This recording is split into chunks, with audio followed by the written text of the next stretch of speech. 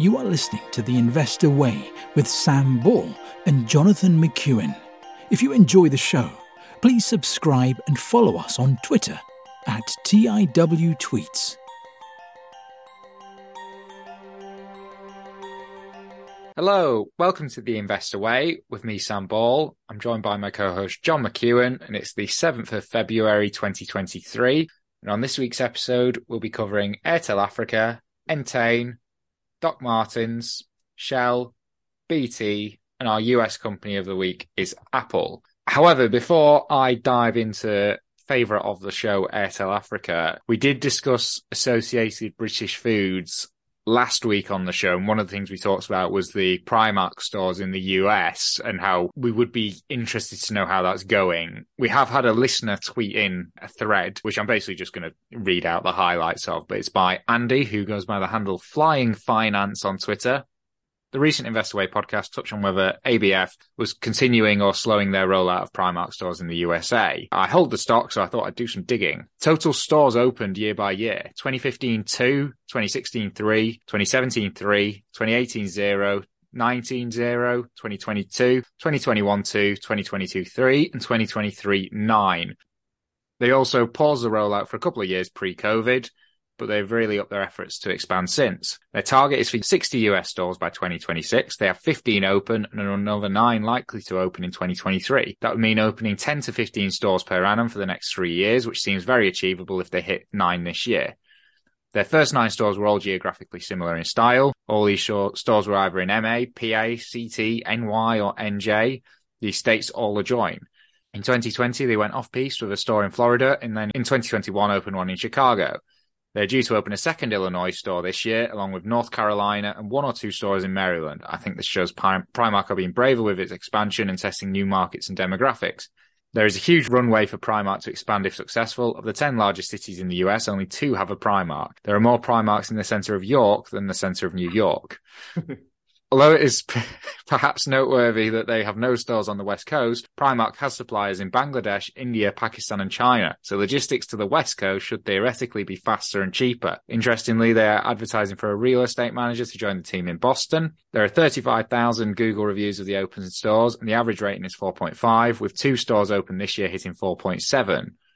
Primark Oxford Street is rated just 4.3 for comparison. To summarise, there's a huge runway for Primark to expand in the US as they seem to be taking the opportunity. Customers like the product a lot, and at a forecast PE of 15 and a 2.4% dividend, I'm happy to hold. He's happy to share his spreadsheet, which includes the location, sizes, dates opened, reviews, if anyone wants to drop him a DM on Twitter. So it's at Flying Finance. And also, if he would like to come on the show for an interview, do feel free to get in touch, because that was very, very interesting. And I'm sure we will be stealing some of his content for quite a few months to come whenever we cover ABF. Thank you for tweeting in. Shall we now move on to favourite of the show, Airtel Africa, who have come out with their Q3 results. And for anyone who doesn't know, Airtel Africa is the African mobile provider in 14 African countries, and it's the second largest mobile provider in Africa overall. They have come out with Q3 results, and total customer base increased to 138.5 million, up 10.1%, as the penetration of mobile data and mobile money services continued to rise, driving the data customer base up 13.6%, and mobile money customer base up 22.2%.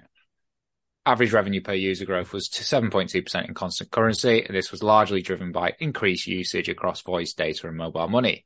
Mobile money transaction value increased by 37% to an annualized value of almost $100 billion in Q3. Revenue in reported currency grew by 12.1% to $3.914 billion, and all these figures are in dollars, with Q3 growth of 10.7%. Revenue growth in constant currency was 17.3%, driven by double-digit growth across all reporting segments. Mobile services revenue in Nigeria grew by 20.9%, in East Africa by 11.9%, and Francophone Africa in 11.8%, and across the group by 15.9%, with voice revenue growth of 12.7% and data revenue up 22.3%. Mobile money revenue grew by 29.8%, driven by 32.5% growth in East Africa and 21.7% in Francophone Africa. EBITDA was 1.9 billion, up 12.6% in recorded currency and 17.4% in constant currency, with an EBITDA margin of 49%, increasing 20 basis points in reported currency. Profit after tax was 523 million, up 1.7%, as EBITDA growth was partially offset by higher foreign exchange and derivative losses of 184 million. EPS before exceptional items was 10.8 cents, a reduction of 5.8%, largely driven by higher foreign exchange and derivative losses. Basic EPS increased to 12.5 cents, up by 6.3% as a result of the deferred tax asset recognition in Kenya. EPS before exceptional items and excluding foreign exchange and derivative losses increased by 21.6%. CapEx increased 5.8% to 457 million, in line with guidance, as they continue to invest for future growth. Additionally, they acquired spectrum in Nigeria, Democratic Republic of Congo, Tanzania, and Zambia and Kenya over the 9-month period. In July 2022, the group prepaid 450 million of outstanding external debt. The remaining external debt is now 550 million, falling due in May 2024. The leverage ratio of 1.4x was slightly higher than the September 2022 level of 1.3x, and that's largely driven by the acquisition of spectrum in Nigeria. Interestingly, in the figures themselves, the net finance costs have increased by 78% from 291 to 519 million. The only positive of that is that it's not as bad as it would be in the UK because taxes are a lot higher and they are tax deductible. So it's getting more like 40% tax relief on it. The net debt is up to 3.6 billion from 3 billion a year ago. But as mentioned, that's only 1.4x operating profits. Also, most of that net debt is to the parent company. It's not external debt. Return on capital employed has increased from 21 to 23.3%. And the mobile money customer base is now at 31.4 million. Airtel Africa's actually had a bit of a rough few months. Yeah, so over the last year, the stock's down 24%, and in the last 6 months, it's down 23.5%. And on these results, it was down quite a bit on the day when the results came out too. I expected the results to be worse than they were. There's not really anything in here that concerns me. I think all the figures are heading in the direction I want them to head in. A lot of the figures are in line with previous figures. There wasn't anything overly surprising. My only criticism would be, as a shareholder, I would prefer them to stop paying the dividend, which is currently yielding 3.28%. And I'd rather they just paid off the debt. I appreciate most of it's internal. But I do prefer paying debt before dividends. That's my only real criticism here. But otherwise, I'm very happy with these results. In terms of the valuation, due to the declining share price, the business now trades at a PE of 9. So, John, what are your thoughts on the valuation and these results? Yeah, I mean, certainly for a PE of 9 and the growth that it's been delivering, and you did cover it, but particularly in that mobile money sector, I mean, that's massive. And it's got so much growth ahead of it, particularly in Africa, where you have lots of people without bank accounts. And this seems to be the way that to make banking accessible to them. I think it's fantastic. You mentioned the expensive debt and them still paying out dividends. I would agree with you on that. And the company's certainly not perfect. But I think certainly from a UK investor's point of view, there's so much going for this company. It's probably one of the most exciting listed on the FTSE 100, I would say.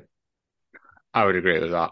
The only other thing I think that's maybe worth pointing out is, I did talk about it, but the earnings per share has decreased, which I think is partly what resulted in the drop. But that is mainly due to foreign exchange and derivative losses, which they can't really do much about, apart from the derivatives. But the derivatives, part of that's in place to hedge. And sometimes with hedging, it's going to work against you, but you're paying for the certainty. So it's not, I've got no issue with that. I think it maybe highlights, and it's something we have talked about before, but there are a lot of risks with this company. And one of them is that it operates in countries that have pretty weak currencies. They could be growing revenue 20% a year like clockwork. And because they're having to convert it, you might only see 10% of that reflected in the earnings because they lose 10, but that is part of the risk. But so far they've been able to grow revenue enough to offset any currency problems.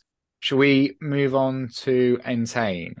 Yeah, so we've covered Entain a few times on the show now. It's the gambling company behind brands such as Coral and Ladbrokes, along with a 50% stake in BetMGM in the US. They have their fourth quarter results out from the 1st of October to the 31st of December last week, with a 15% rise in net gaming revenue, ignoring the effect of exchange rates and including the BetMGM joint venture. This represented a 66% rise in retail and a 1% decline in online. Was benefited by the World Cup and the relaxation post-COVID when compared with the previous year. The number of active customers rose to record levels in the fourth quarter, which came in at 14% higher. BetMGM, the joint venture with MGM in the States, reported net gaming revenue of $1.44 billion and is on track to generate a cash profit in the second half of this year. It grew revenue by 71% year on year and saw 51% in online net gaming revenue growth on a same-state basis. And iGaming's market leadership position was maintained with a 30% market share. The group recently launched in Maryland, Ohio, and Massachusetts. Full-year cash profits for the group is now ahead of previous guidance and expected to be in the region of between £985 million and £995 million, representing growth of around 12%. Net debt stood at £2.2 billion, which is around 2.3 times EBITDA. Mrs. Nygaard Anderson, Entain CEO, commented that 2022 has been another year of strong financial, operational, strategic progress for Entain. We have continued to grow our revenues in a sustainable and diversified way by expanding our global footprint, broadening our customer appeal, entering new areas of entertainment, and providing a safe environment for our customers. All of this has led to a record number of active customers in Q4, as well as a full-year EBITDA performance ahead of our previous expectations. We have started 2023 with good momentum across the business and remain confident in our ability to continue delivering on our growth and sustainability strategy in the year ahead. In terms of valuation, Entain has a market cap of £9.1 billion and trades at 20 times forward earnings, compared with a 10-year average of 13 that currently yields just under 1.5%. I thought these results were really impressive, particularly that despite the massive rise and recovery in retail, which is now ahead of pre-pandemic levels, it hasn't been at the detriment of the online division, with the revenues only falling very slightly there. And then the most exciting part of the business is definitely the BetMGM, which we have talked about before. And I think that is what differentiates Entain from the other British bookmakers. And it's probably also accounting for that premium that it trades at. It's got a very decent market share and it's expecting to turn profit in the second half. And if you look at the US sports betting market, which is worth around $37 billion, it's got a very decent stake at that. And the rate at which it's growing is impressive. And I suppose that's where this valuation comes from. I wouldn't buy the stock for ethical reasons, but if you were to compare it with the other bookmakers, I think it's by far and away the best on the FTSE or the FTSE All Share. What are your thoughts, Sam? Do you have the figure for their market share in the US? I think it's 30%. 30% of a market that they think will be worth $37 billion. Yeah. I know it's a joint venture as well, but their market cap's only $9 billion. Plus you're getting all the, the UK and European stuff thrown in. Yeah, if you I believe didn't really come onto that, but there's a lot. They've got a big division it's certainly in online and retail in Europe too. Yeah, and they've been acquiring as well in Portugal and the Baltics. But the point is that US market share could be worth so much just on its own, and then you've got all this other stuff. You don't really need to start doing the maths for very long before I think if you believe that 37 billion figure, and I probably would be inclined to, because we've seen how big the market is here. So I'd probably believe the 37 billion. And then when you actually start working backwards from there, I think it looks pretty cheap. For me, again, like you, it would be ethical reasons that would stop me going any further. But I think similar to you, of the British bookmakers, probably, well, in fact it's the most interesting one for me. And probably similar to Airtel Africa, but for different reasons. Probably one of, this will be FTSE 100 listed, won't it? It is, yeah. It's 9 billion, market cap. So yeah, probably another one of the more interesting companies on the FTSE 100. And it's one of the few companies, or few British companies, that is actually sort of breaking America in that sense successfully. Yeah. It's not doing retail anyway. There's not, yeah. Well, it's actually doing well. Yeah. I mean, it depends which ones we're talking about. First one to do it that's not doing it through cheap clothes. Yes, but whether it's the industries that we would ideally be selling over there. Anyway, fine. Doc Martens. Doc Martens. This is another one that we have covered a few times before on the show. They do the funky boots that the hipsters like to wear, for anyone who's not familiar. They have come out with their Q3 trading statement, and they have said demand for Doc Martens remained resilient through challenging conditions during our peak trading period of Q3. However, due to a combination of significant operational issues creating a bottleneck in our new LA distribution center and weaker than anticipated US direct-to-consumer trading, in part due to unseasonably warm weather, we now expect full-year revenue growth of 11 to 13% on an actual currency basis and full-year EBITDA to be between 250 and 260 million. And just for reference, this is on a market cap of 1.59 billion. Q3 total revenue grew 9%, and that's 3% in constant currency, driven by robust direct-to-consumer trading, which grew 11%, 6% constant currency. Europe, Middle East, and Africa, and Asia Pacific and China were in line with expectations. However, America growth was slower than expected. Q3 performance. Oh, we've got another one trying to crack America here, actually. It's retail as well. Q3 performance was led by very strong retail growth of 21%, 16% in constant currency, resulting in direct consumer revenue mix of 65%, 1 percentage point over last year. In Europe, Middle East, and Africa, retail growth in December was 50%. And that's 48% constant currency. Year-to-date, total revenue grew 12%, 5% constant currency, also driven by direct-to-consumer and in particular retail, which grew 29% or 23% constant currency, leading to direct-to-consumer mix of 53%, up 2 percentage points over last year. Very recently, we identified significant operational issues at our new LA distribution center. We estimate that the impact of lost wholesale revenue and incurred costs as a result of these issues will together reduce financial year 2023 EBITDA by 16 to 25 million, depending on the pace at which we resolve the issues and normalise operations at the distribution centre. A bottleneck in the distribution centre was created by a combination of people and process issues. Inventory was transferred from our Portland distribution centre to our 3PL DC in LA faster than was planned originally. We accepted requests from some US wholesalers to store direct shipments at our distribution center. Inbound shipping times from our factories to our LA distribution center improved significantly, resulting in inventory arriving more quickly than anticipated. The bottleneck is significantly impacting throughput, limiting our capacity to meet wholesale demand and our Q4 shipment forecasts. Plan to resolve the issues are we have opened 3 temporary warehouses close to the distribution center. We will start a third shift at the distribution center by the end of January. We will accelerate an existing plan to reconfigure our East Coast center so it can ship wholesale orders. The most experienced members of the Europe, Middle East and Africa and global supply chain teams are now in LA to ensure these plans are implemented successfully. During the quarter, we opened 9 net new stores and we're on track to open 30 net new stores in the year, along with the transfer of 14 franchise stores in Japan. In terms of the valuation, the business trades at a PE of 9.15. It currently yields 3.47%, and the market cap is 1.59 billion.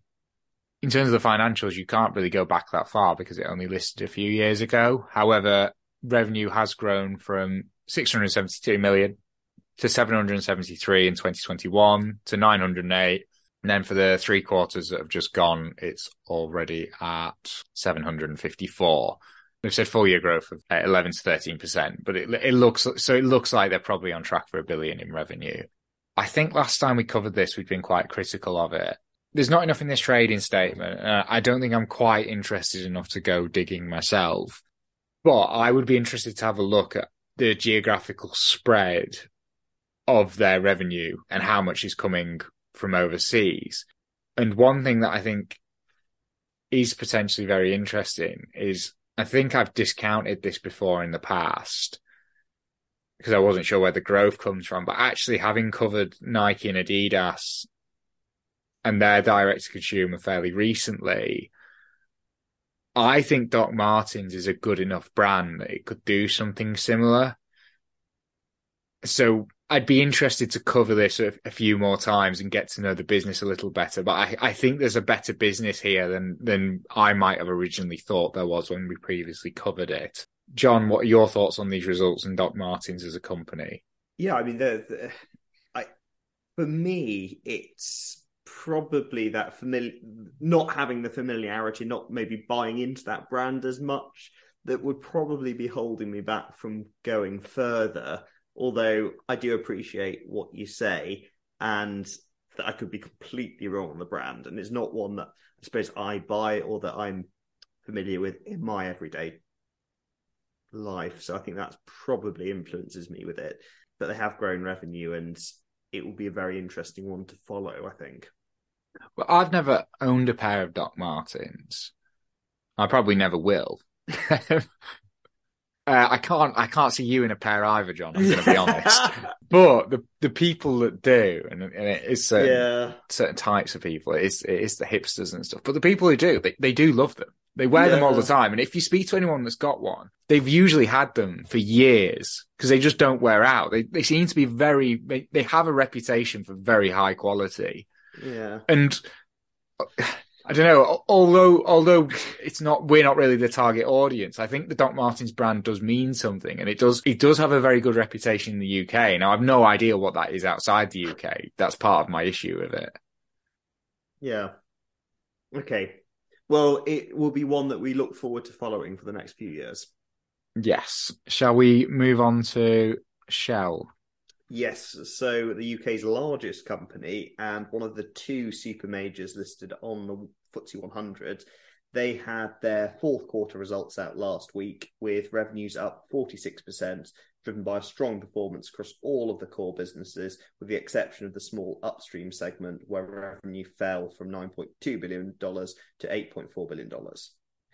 Pre-tax profit more than doubled from $29.8 billion to $64.8 billion, with the higher refining margins and strong trading and optimization results more than offsetting the lower volumes and a fall in the chemicals margins. Free cash flow grew 13.9% to $46 billion, and the group ended the year with net debt of $44.8 billion, down from $52.6 billion.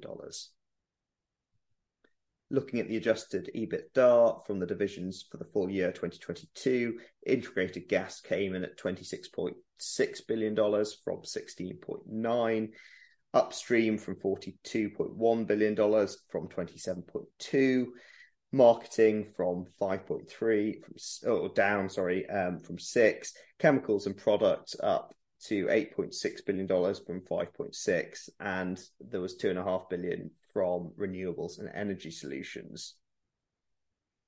Alongside the results, a dividend of 28 cents a share was announced for the fourth quarter, which is a 15% increase on the third quarter dividend. And $18.4 billion has been spent on share buybacks over the last year, with a further $4 billion planned over the first quarter of this year. In terms of valuation, Shell has a market cap of £171 billion and trades at 6.1 times forward earnings, compared with the 10-year average of 11. It has a prospective dividend yield of 4.3%. Of course, these results were excellent, as I think we all expected. And until recently, Shell was the largest single holding in my portfolio. But the main reason for selling was all of the windfall taxes that the current government introduced and the call for further such taxes. And I didn't feel comfortable with the government and the environment in which the goalpost could effectively be moved and seize your money, seize your earnings just because you were doing well. I think that was sort of a principle that I wasn't comfortable with. And when that line had been crossed, I didn't feel that I could hold the investment longer term. Saying that, though, I think in recent times, it has been shown that we do need reliable fossil fuels and that energy security is more critical than ever. So I think there's that structural support for it there. I'm not that keen on Shell spending a third of the capital expenditure on renewables. I'd probably rather they were more of a pure play oil and gas. But for those reasons, I didn't think it was sort of investable anymore. It's not an expensive valuation. I think all of that is most certainly baked into the price. So I probably wouldn't buy shares at the moment, but I appreciate they are doing well. What are your thoughts on Shell, Sam? I know the first time we covered it on the show, we were both very negative, but that was in, I think it was sort of October, was it sort of Q3 2020? I just check the share price. It'll be whenever the bottom was. Okay, I think it was around that time. It sounds about right. It wasn't too long after we'd started the show, so it's about £8 a share. Yeah. Yeah, it's tripled since then. They are obviously excellent results. We obviously expected excellent results. I agree with you. I think it's difficult because they're just politically such a target that for me they'd be untouchable. I didn't really like the industry anyway. I don't really like declining industries, with the possible exception of tobacco, mainly because it is addictive, which does make it easier to sell. But yeah, I don't like how politically charged it is as a stock.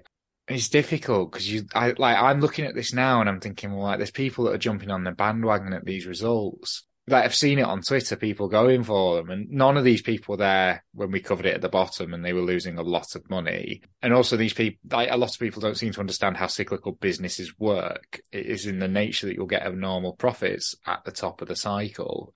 So I was looking at these results thinking, well, what could they, I was looking at these results thinking, well, you know, like, for example, the dividend and the buybacks, like news, like media love buybacks. They'll talk about all the shares they've bought back and, like, you know, how they've not invested it back in the business and how, you know, all the amount that home energy prices have gone up whilst they're buying back shares for shareholders. So it's like, well, could they have done less buybacks? Well, what would they have done with the money instead? I don't think capital investment's really viable because of the political environment that's being created.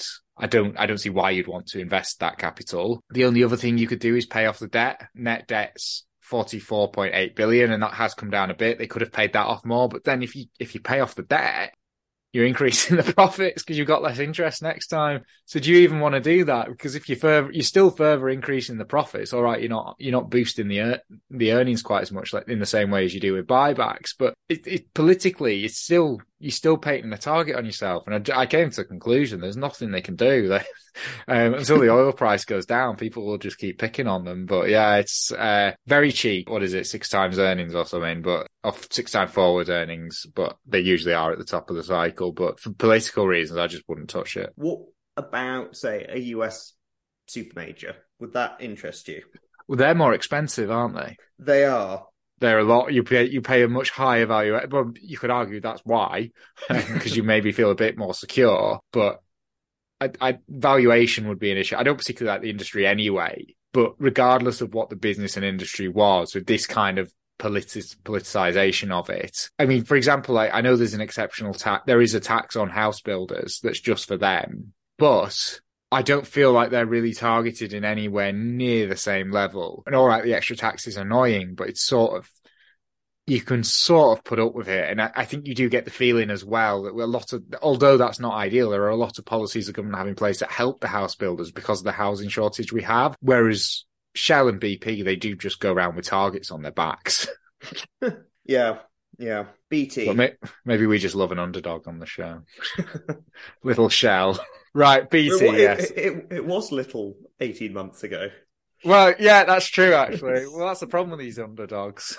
It's become the establishment. So BT, they have come out with a a trading statement, and they've reported revenue of 15.6 billion for the 9 months to 31 December 2022, which is down 1%. The decline was largely driven by a fall in sales from the global and enterprises divisions, somewhat offset by robust consumer performance and gains from Openreach. The enterprise and global divisions are being merged to create BT Business.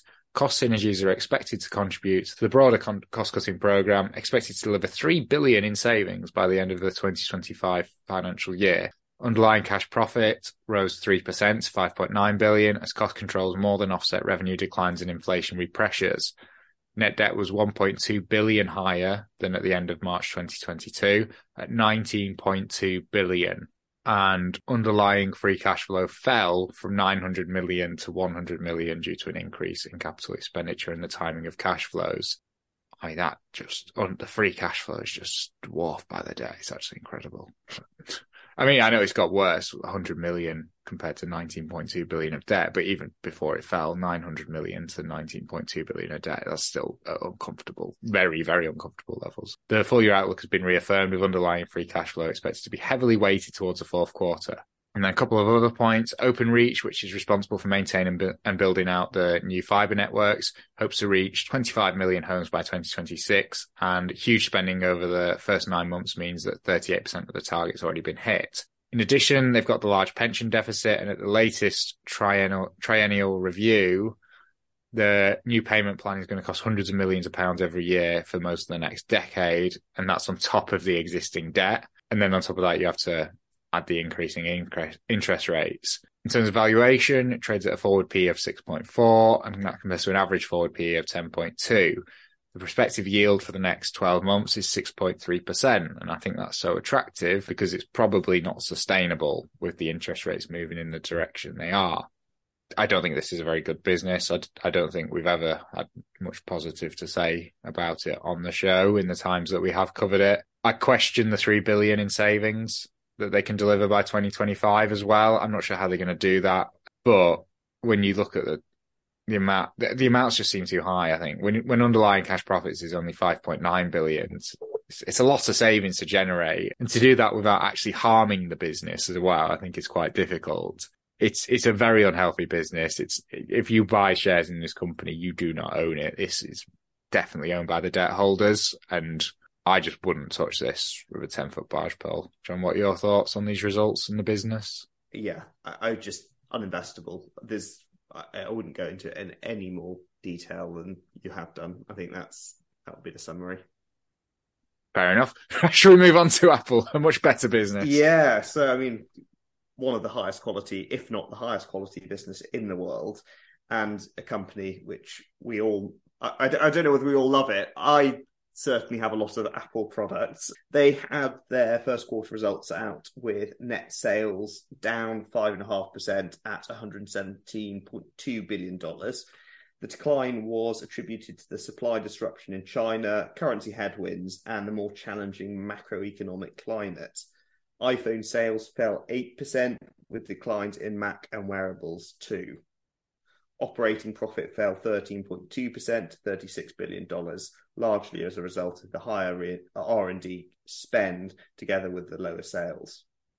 Free cash flow fell to $30.2 billion from $44 billion reported last year, and net debt stands at $50 billion, not including the $114 billion held in investments.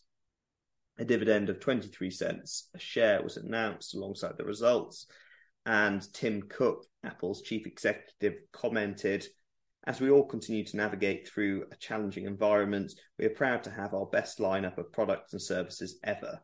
And as always, we remain focused on the long term and leading with our values in everything that we do." During the December quarter, we achieved a major milestone and are excited to report that we now have more than 2 billion active devices as part of our growing installed base. And the CFO came in and said, "We set an all-time revenue record of $20.8 billion in our services business, and in spite of a difficult macroeconomic environment and significant supply constraint, we grew the total company revenue on a constant currency basis."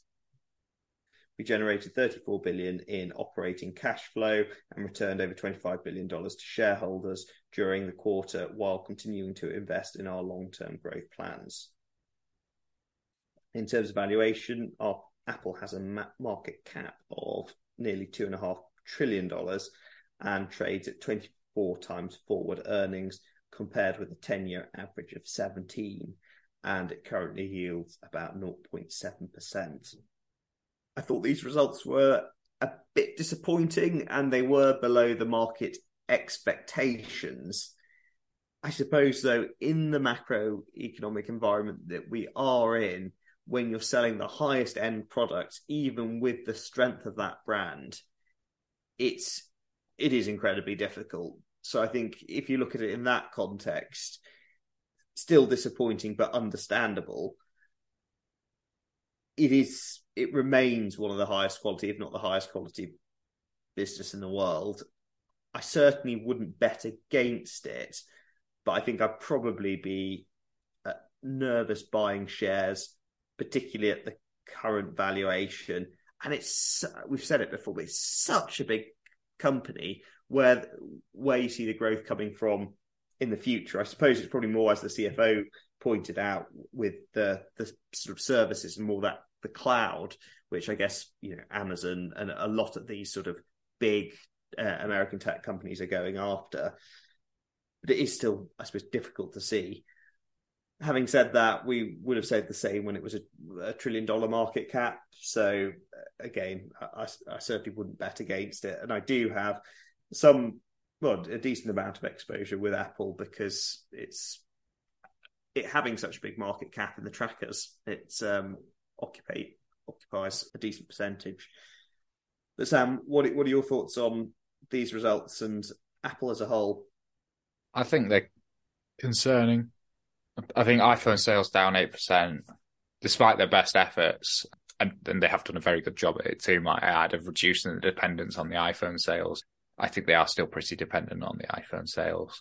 So a decline of 8% is concerning. I know they've given all these reasons. I think when you look at the valuation, it still trades at a forward PE of 23.9. What really, I know we call it a tech company, but really I'd say it's more of a consumer products company. It's at the highest end. It's got the best margins, but that valuation is very, very expensive. And that valuation is priced like this is just a wobble and it's not the start of a trend. And that's fine if that is the case. But if this is the start of a trend at that valuation, it's got a long way to fall. I don't know whether it is or not, but even if it isn't, that valuation, like you were saying, you sort of look at it with a $2.45 trillion market cap. And I just think, well, where does the growth come from anyway? No, I would have said that at 1 trillion. So what do I know? But I think you're paying so much for it. It's just had this wobble and it's not really, I don't feel like it's really been punished. The market's giving it the benefit of the doubt and it's expecting it to turn it around in the next couple of quarters. I'm not sure why you'd buy it at this price because it's pretty expensive. And I just think the risk returns are quite off with this. I think it would need to fall quite a lot to be an attractive valuation, but absolutely fantastic business. It was interesting, actually, because I was trying to buy an iPhone in November, and honestly, none of the Apple stores had them in. And if I wanted to get one, it was going to be 6 weeks.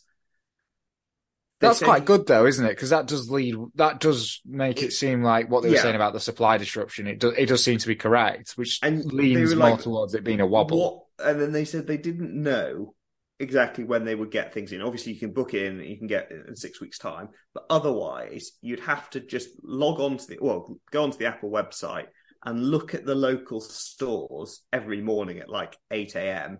and see whether any of them got them in. But the thing is, there's other people that will be doing that straight away. And yeah, well, this is what I was going to say, Sam. So the dilemma that I had was I didn't want one of these iPhones that was about $2,000 and had a terabyte of storage on it. I just wanted something a bit smaller. But you go online and then the store would only have the terabyte in, and then it would go within minutes of that. And that was sort of the environment that we were in. So I think there is some I don't doubt what they say in some senses with the supply chain issue, and there was probably a stronger demand there, and had they not had that, it might not have led to such a big drop. But who knows? That is just anecdotal evidence. So would you be in the camp that it's probably more of a wobble than a change in trends? I probably wouldn't put my money and invest directly in Apple on that basis, but it does give some credence to it, I think. Fair enough. So in that case, of the 6 companies we've covered this week, Airtel Africa, Entain, Martens, Shell, BT and Apple, if you had to buy one, which one would it be? I have Airtel. I would stick with Airtel. I think it does have its problems, but I think it's got a bright future ahead of it, and I think they're definitely baked into the valuation there. I would agree without sounding boring. My second choice would probably be Martens. Actually, I think that's probably it. Looks like more interest. Looks like it could be more interesting than I first thought. Anyway, but Airtel Africa is just a clear favourite for me. It remains a favourite. Yeah, especially at that valuation. So yeah, I think that's everything in that case. Well, thank you very much for listening, and we'll see you again next week. See you next week. Thank you for listening to The Investor Way. To get in touch, please follow us on Twitter at TIWTweets. This podcast is for entertainment purposes only and does not constitute financial advice. Neither Sam nor Jonathan are financial advisors. For investment advice, please consult professional advisors.